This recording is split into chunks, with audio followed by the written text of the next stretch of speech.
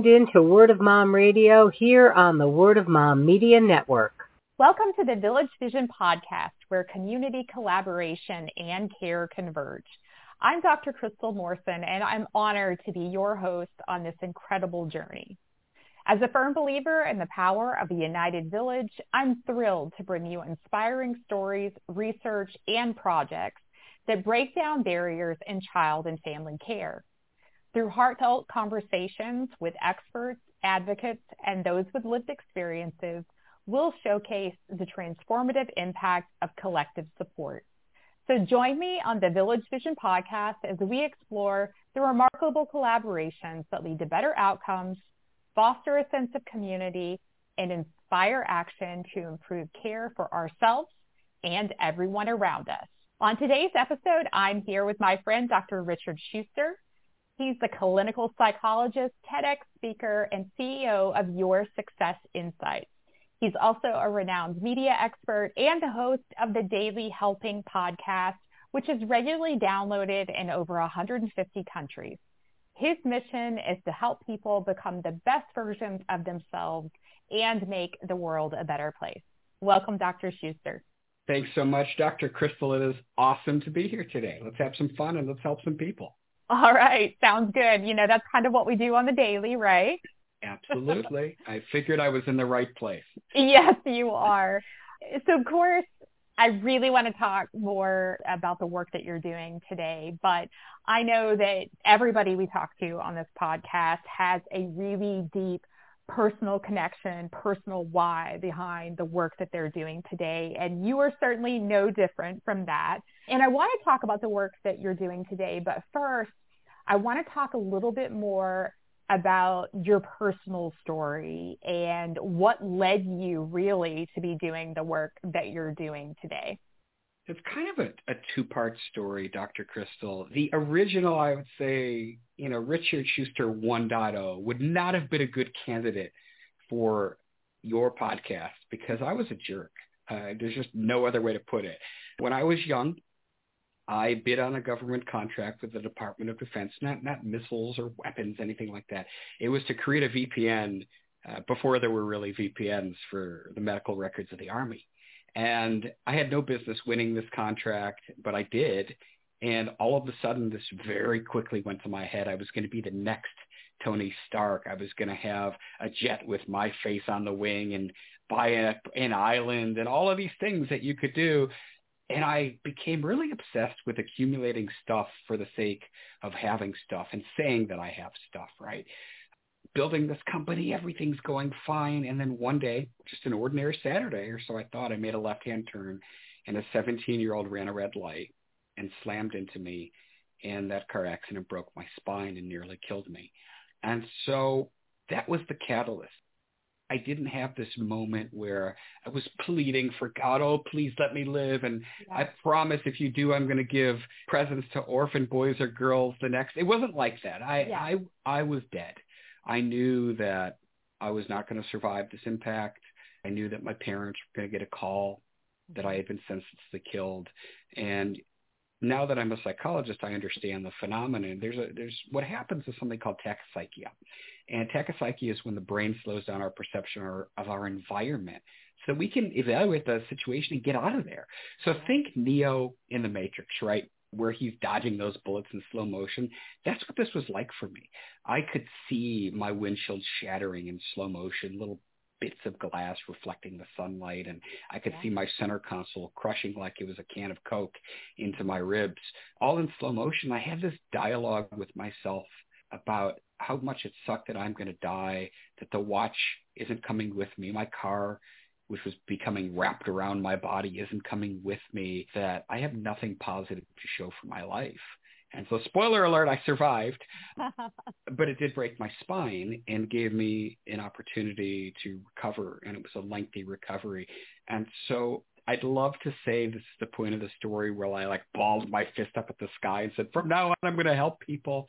It was a journey, everything is, right? And so I rehabilitated. I went back to work, but nothing was ever the same for me. And the longer I forced myself to stay in that tech job, the more miserable I became. Yeah. until I finally kind of had enough. And I walked away from this company that I told everybody in the world was going to be the next Microsoft. And that was rock bottom. I wasn't suicidal, but I was for sure clinically depressed. I was pretty hopeless. And I was there for a while, months, just wallowing in this, what if, why did I do this, all these kind of regrets. And what was kind of the tip of the spear that moved me into the next thing was I had to go grocery shopping.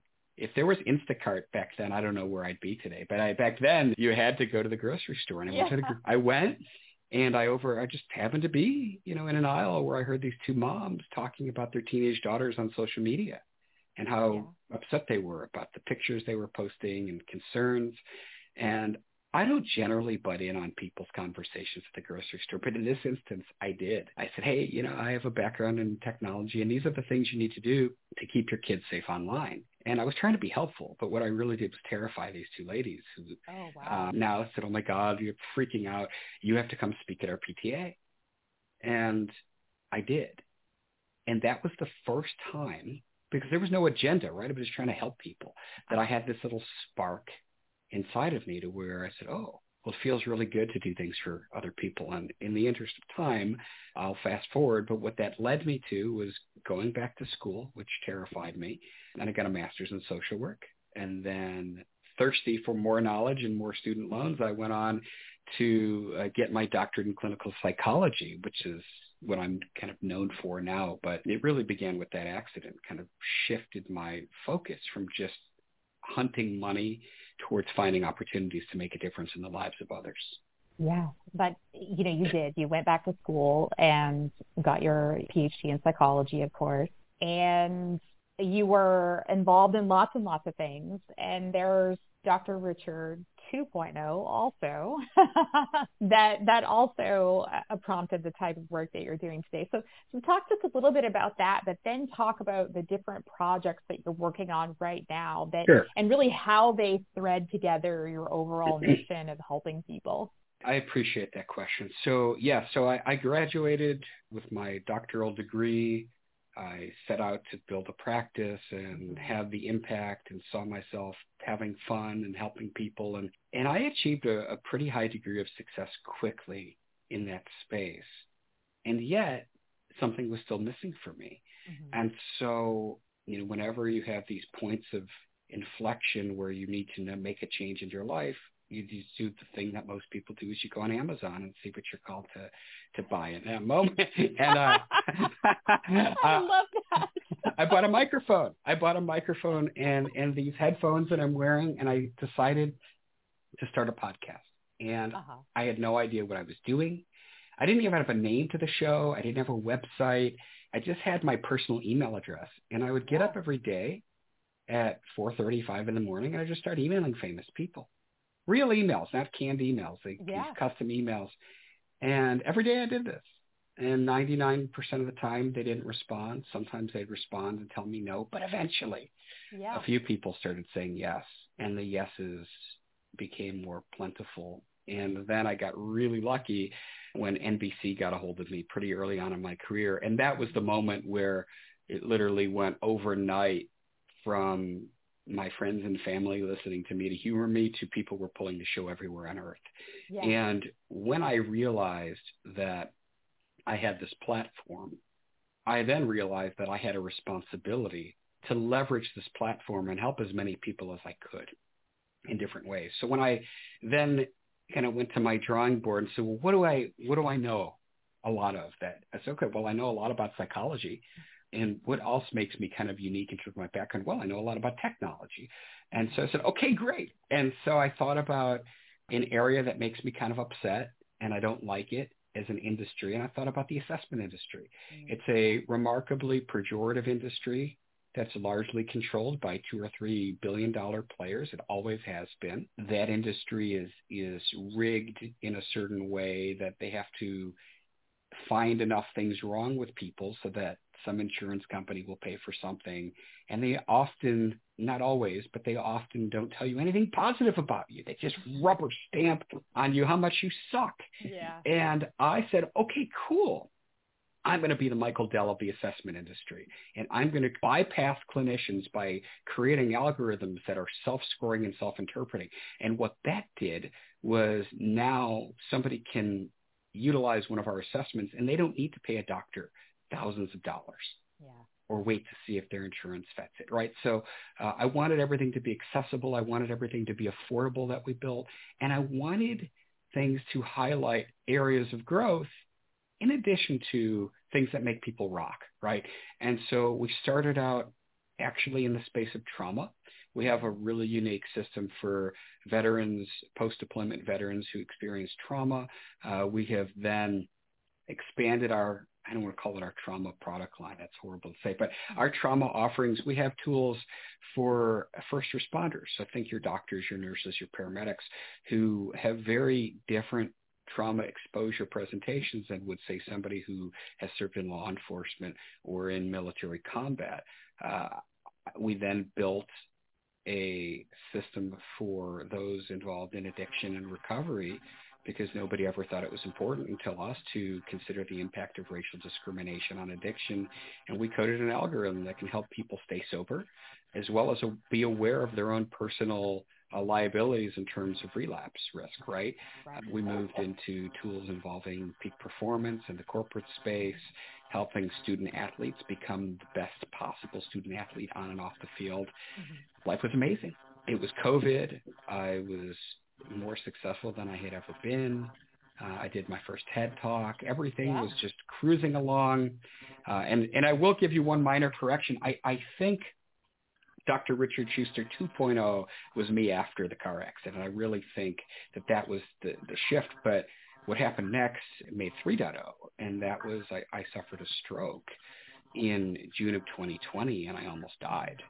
And so your listeners may or may not be familiar with me, but those that kind of listen to my show and know me know that like I am meticulous about eating healthy and exercising and having a gratitude practice and doing all the things you're supposed to do every day to not have a stroke. It's not like I was doing lines of cocaine and I was 700 pounds. Like it shouldn't have happened to me. And it happened during peak COVID to where I basically had to be dropped off at the hospital by my wife. She just basically rolled up at the entrance and I kind of stagger up to this tent where there was a woman in a hazmat suit telling me, why do you need to be admitted to this hospital today?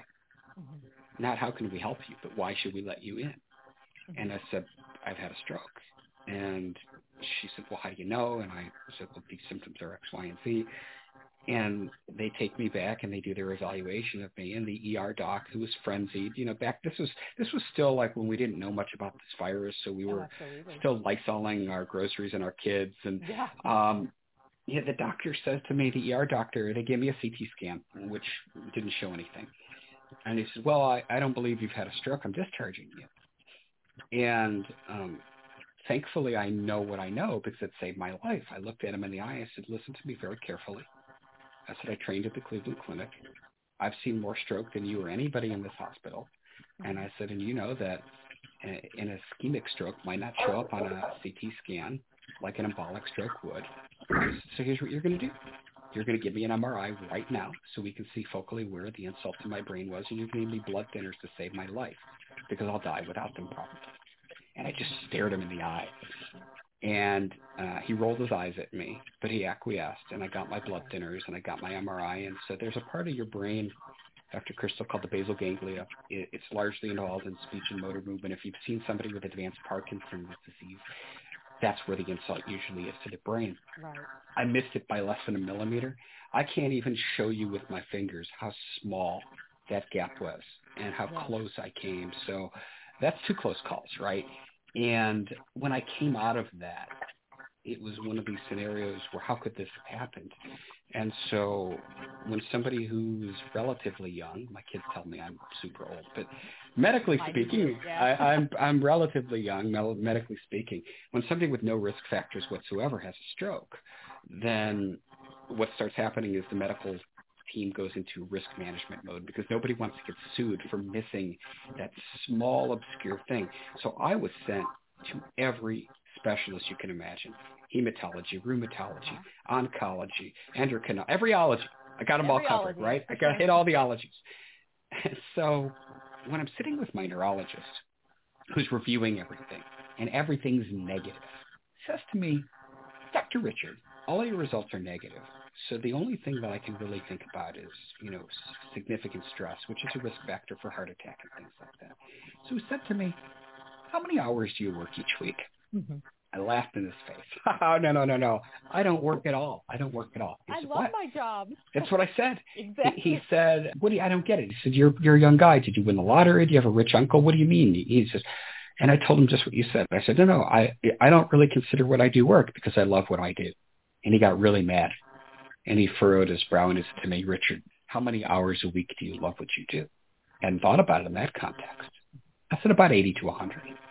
Yeah. And he said, I'm going to tell you. And he knew about my back. And, so this is now twice now I've had a pretty close call, right? And he said, the odds of you coming out of this totally intact are really low. And if you don't make significant changes to your lifestyle, the next one, probably you won't be so lucky. And so my wife then begins to cry because she's there and she puts her head in her hands and says, no, he'll never stop working, doctor. He's an animal. Mm-hmm. I've just, in that instant, it's like I was hit by a lightning bolt. I said, okay. I put up my hand. I said, look, 25 hours a week for the rest of my life. I don't know how I'm going to do it. And she wipes the tears and, really? You mean it? And I said, yeah. And so that really, I wasn't trying to launch a new platform or, I was very happy with where I was. But I realized that, if this could happen to me, and I thought my life was pretty okay compared to a lot of people's, very blessed. It could happen to anybody. And people who generally have a lot more stress than I do. And so I've created this entire platform on work-life balance, part based on neuroscience, part based on trial and error, where I created systems to allow myself to be as productive as I used to be, working far fewer hours. And we built the world's first empirically validated assessment on work-life balance. And I was very proud to bring that to market because people need help. And, the entrepreneurial lie is very seductive, right? It's always, if I spend, let me just bang out this next presentation or do this thing because I'm doing it to make the world a better place. I'm doing this to provide financial freedom to our families. There's all these romantic, it's not like we're building our businesses to, hurt people. Quite the contrary. So it's very seductive, these lies, but when you see them for what they are and you strip away the romanticism from them, you're on a slippery slope. And so I'm very grateful that people tell me how unlucky I am, right? If, God, you broke your back and you all had a stroke. I'm very lucky because the car accident gave me purpose and meaning to live my life. And the stroke enabled me to bring balance to it. And now because of it, and it's not like I had a bad marriage. I have a very strong marriage and I had a good relationship with my children, but both are improved. Yeah. Because I'm no longer working a zillion hours a week. So I guess that brings us to today, right?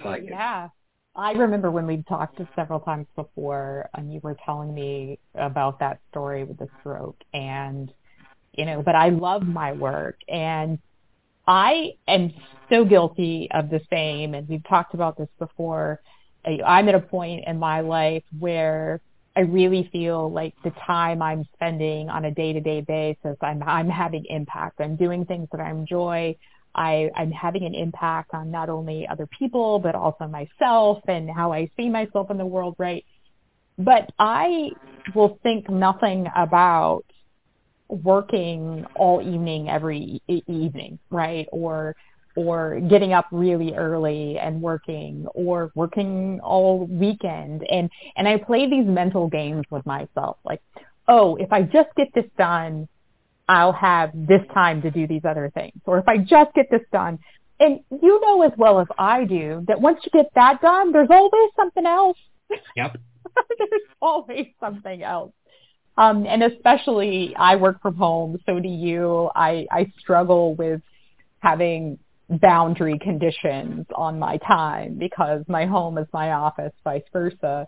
And some people struggle to work from home because they find it hard to stay on task. I struggle to work from home because work never goes away. Mm-hmm. So, but let's talk a little bit about the work-life balance piece and the types of things that you're doing today, both in your work, but also in your daily schedule and your structure and the tools that you're using that are really helping you to have balance, but also for you to share that balance and that with other people. Many of the people that I speak to are entrepreneurial in nature, but a lot of these apply to anybody. So whether you work for yourself, you've got a great job that you love, this makes sense to talk about. And a lot of companies now, as we're moving further away from the pandemic, but still sitting on this research that you don't necessarily need to be in an office. So we're seeing less of gun to your head, come into the office or you're fired, and more of a hybrid approach to work. That seems to be where we are going. Now, if there's another pandemic, all bets are off, right? But for now, it's a pretty good mix. And so what I would say directly to your comment, because the data pre-pandemic was really clear on this, is that work from home employees on average work more hours, not less, more hours than those that drive into an office because there's a boundary, right? Generally, you get there at 8, you do your thing, take a lunch, but 4 or 5 o'clock, you're out the door. And so boundaries are critical in this, and they can be physical boundaries. So for me, I have a space in my house that is just work. That's it. And I've even gone crazier than that. I have 2 monitors that sit side by side. And this monitor I'm talking to you in is like that Dr. Richard Shuster computer, where everything that's in this world is right here on my right side of the screen. I slide my chair to the left, and everything's with my other stuff. And that's very intentional to have these kind of divisions. When I shut this door to my office, that's it. My email is not on my phone. You cannot email me work email. So when I'm not sitting in front of my office, and a lot of people, oh my God, that's so crazy. If there's something that's world changing and I need to know because the universe will stop if somebody doesn't get a hold of me, people know how to get a hold of me, right? Yeah. People have my phone number. I heard a really great anecdote from, he was a resident at the time when I trained at the Emory School of Medicine here in Atlanta many years ago. We were, me and my graduate student buddies were kind of freaking out. We had I think it was like a neurophysiology examination. It was a midterm, and with a notorious professor who, failed people left and right, and everybody was freaking out, and we had this, and we had this project, and, all these things. And he just looked at us, and he said, you know what, guys? He said, the work always gets done.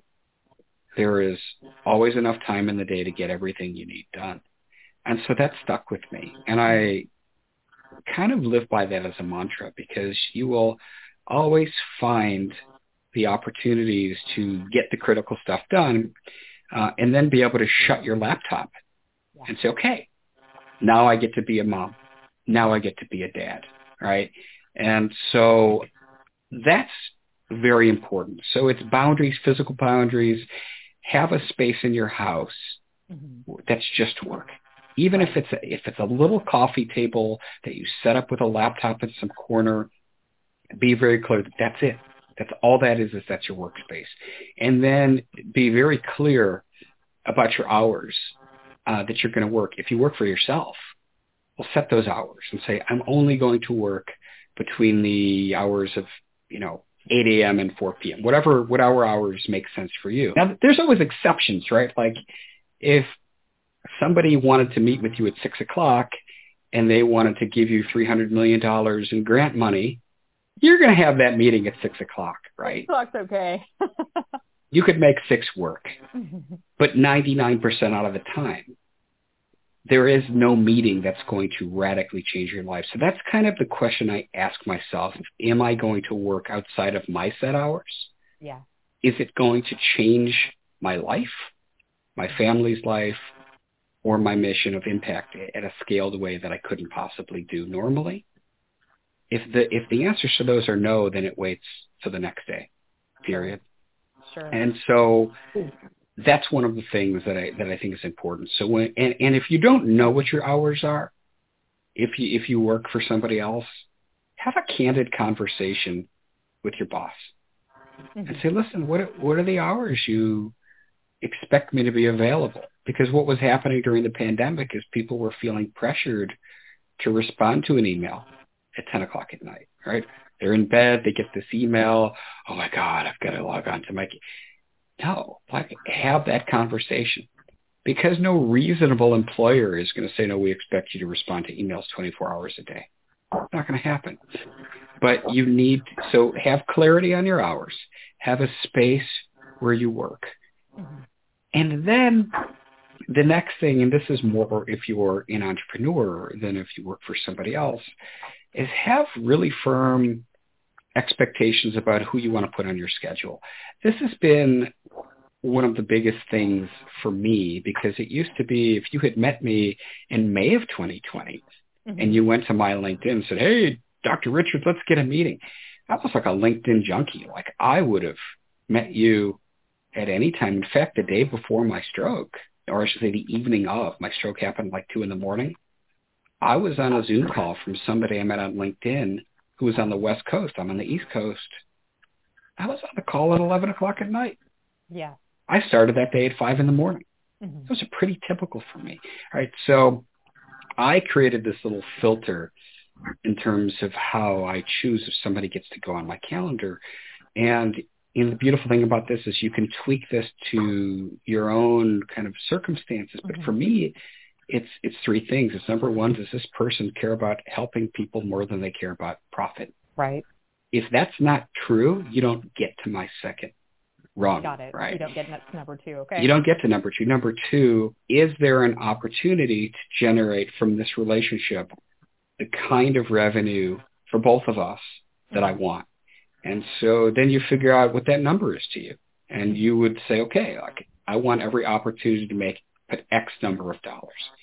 What's the minimum number of dollars that you are willing to expend time on, right? Because everything is time and money, like everything. Yeah. I teach people look, if you don't like to cook, buy chopped onions, right? Spend more money on chopped onions because that's more time efficient than chopping onions, right? So I think of everything in terms of units of time and money. And then number 3 is, are they the chocolate to my peanut butter? Like, are we great by ourselves, but can we be better together, right? So if there's a combination of those 3 things, somebody gets on my schedule. Yeah.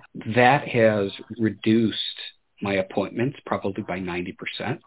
But the quality of appointments I have are so much more meaningful because it's like dating, right? Like you don't have to wade through all the people at the bar to find the right person because you've already kind of pre-vetted them a little bit. The other thing I would say is be very intentional with how you handle tasks. We all can relate to and or know people who are very, very busy, but never really seem to get anything done whatsoever. Right. Right. Because there is a distinct difference between being busy and being productive. That's absolutely true. And so for me, if I have a number of tasks, I organize them hierarchically. I think I said that right. With what I call my 4 Ds, right? And the Ds are do, delegate, delay, or drop. So if it's something that has to happen, if it's mission critical and only I can do it, that's a do. That's on my calendar. If it's mission critical, but somebody on my team can do it, that's a delegate. If it's important, but it doesn't have to be done today, delay. And if it's something that I'm not super excited about, and if I kick the can down the road 20 days, 40 days, and I'm still not going to be excited about it, then why even entertain it at all? Right. Just drop it. Like if it's not a hell yes, it's a hell no. Right. And so these are some of the things that I've implemented in my own personal life so that I'm able to really have a more meaningful day-to-day. Now, look, like eat healthy and meditate and all these things, they're all important. One of the last things that I'll say that's really critical is build time for yourself every day to have some fun, even if it's just 10 or 15 minutes. The cumulative effect, and there's a book I really enjoy called The Compound Effect by Darren Harding. Yeah. And, he talks about things, just small incremental changes, but I have found by even having sometimes as little as on a really busy day, 15 minutes a day, and as much as, an hour a day, there are certain movies that my wife won't watch that I really like, or shows that I like, just something fun for me. I find that when I do those things Monday through Friday, I'm far more present as a parent on the weekend, because then it's just all about the kids. Like I've filled up my fun bucket, right? I feel good. So I get to, enjoy more, and I don't feel like I'm missing out or need to schedule like extra time with my friends to do things, because I've done them. And then I have more time to be present as a parent. So those are a few tips. That's fantastic. And we'll wrap up shortly. But I know one of the things that I spent a lot of time doing that I have long since stopped doing is I used to tie my happiness as a person to different things that I might reach personally or professionally. So if I get to this point with this title, or if I do this and XYZ, right? That is going to make me happy. And then, of course, when you get to that point, you're still not happy. And so I was fortunate to have experiences in my own life that changed my perspective on that. And I think that's what a lot of people do, is they tie their happiness to getting someplace in their career or their personal life. And then when they arrive at that point, there's always something else, right? But Dr. Richard, I really enjoyed talking to you today. How about you share with our listeners how they can find you and your podcast and follow the work that you're doing? I appreciate that, Dr. Crystal. It's all at the same place. It's at drrichardshuster.com. Everything that I'm doing is there. I challenge you to spell Dr. Richard Shuster any way you want, because I bought every single domain of any single possible combination of those words. So you'll find me, and there you can, click on the Daily Helping Podcast. I also have a quiz that I've made. This is free for people to take, but my mission is to help people be better than they were the day before. And I'm always honored and grateful to even play the smallest part in people's lives through that journey. So that quiz will take you through challenges of your life, and that algorithm curates some custom content that you can get for free that helps you be better and have fun and have a great life. So this was a blast, Dr. Crystal. I'd love to hear from you guys listening to this, and make it a great day, because tomorrow is never guaranteed, for sure. That's right. So drrichardshuster.com, and we'll have contact information in the show notes, of course. Thank you. Well, thank you for joining us today on this episode of the Village Vision podcast on Word of Mom Radio. I hope you found inspiration and valuable insights from our conversation today. I know that I certainly did.